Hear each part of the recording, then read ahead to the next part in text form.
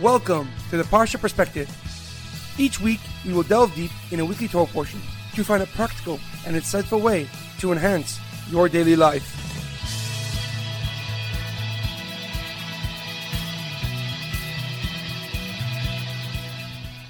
Thank you for tuning in. My name is Rabbi Shalom Yamini, and each week we will look into the weekly Torah portion to find practical and insightful ways to enhance your daily life. This week's Parsha Perspective is in honor of the birthday of Ella Sylvia Leah. May Hashem bless her and her family with nachas, health, and success.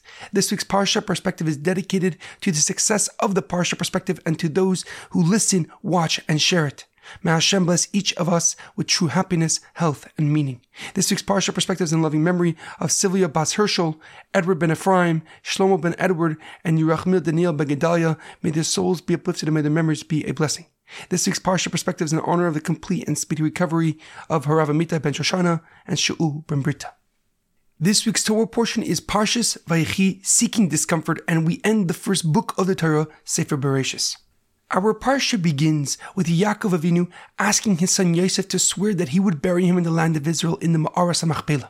Yaakov then blesses Yosef's two sons, Ephraim and Menashe, and he elevates them to the status of his own sons and as tribes within the Jewish people.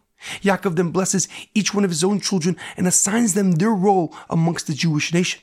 At the age of 147 years old, Yaakov Avinu passes away in the land of Egypt. Egyptian ministers accompanied Yaakov to his final resting place along with his children and many grandchildren. He is buried in Hebron in the Ma'aras HaMachpelah next to his parents and grandparents. Yosef HaTzadik also passes away in our Parsha at the age of 110. However, his body was only removed many years later on by Moshe Rabbeinu when the Jewish people left Egypt. However, a question comes to mind. There is a beautiful custom for fathers to bless their children just prior to Yom Kippur, as the Chabad custom is, or some other customs weekly on Friday night right before Kiddush. And along with the priestly blessing, a father says, "May God make you to be like Ephraim and Menashe." But Ephraim and Menashe do not seem to play a significant role until now. We do not know much about them besides their parents, so why do we bless and hope that our children will be like them rather than Avraham, Yitzchak, and Yaakov? One of the answers given is that Ephraim and Menashe changed history by not being jealous of each other's success.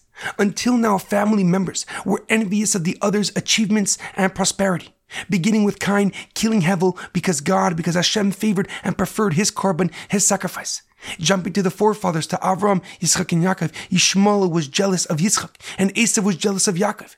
And more recently, the brothers resented Yaakov's favoritism and closeness to Yosef, which ultimately led him to being sold into slavery. But Ephraim and Menashe broke the pattern and took a different approach when the other was successful. Each of them was genuinely joyful for the other's fortune and achievement. And we see this in action when Yaakov Avinu put his right hand on Menashe, the younger brother, and his left hand on Ephraim when he blessed him. Yet this created no animosity or hatred between them, breaking the vicious cycle of family conflict from the beginning of time. And like David Melech says in Tehillim, "Hine ma toivu ma noim shavas achim gam yachad." How good and pleasant is it for brothers to sit peacefully together. However, the Lubavitch Rebbe gives a deeper and more profound explanation. He writes that we bless our children to be like Ephraim and Menashe because they were righteous despite being born in Mitzrayim in Egypt. All of Yaakov's children were born and brought up in Israel, surrounded by immense holiness and spirituality. As a Talmud in Baba Basra explains that just the air of Israel makes a person wiser.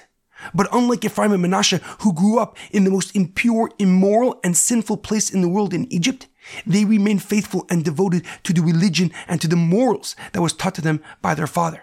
The Lubavitch Rebbe explains that to be great amongst great people is definitely a challenge, but the greater challenge is to maintain a higher level of spirituality and character amongst a society that is empty of morals and values. And this is why Yaakov elevated them to the status of his own sons as tribes amongst the Jewish people, because they had tried in true holiness.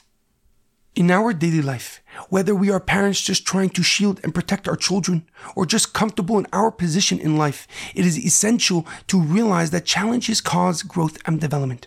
As much as we try to protect and insulate our families or just our delicate egos, sadly, there will always be problems that can drive us to the limit. And if we intentionally avoid confronting these challenges, we are likely to break down and fail when strength is most crucially needed. But if we don't purposely prevent difficulties from occurring, no matter how small they may seem, we start to build up an endurance and resilience to use when it matters most, to be calm in the face of even the most difficult of adversities, and most importantly, grow from confronting them. There is a powerful quote: discomfort is the opportunity that brings the choice to either move ahead or turn back. The choice is yours.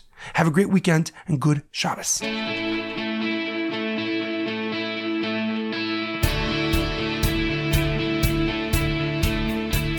Thank you for tuning in to The Parsha Perspective. Check out our website, theparshaperspective.com. Send thoughts and comments to theparshaperspective@gmail.com. Till next time, thanks for listening.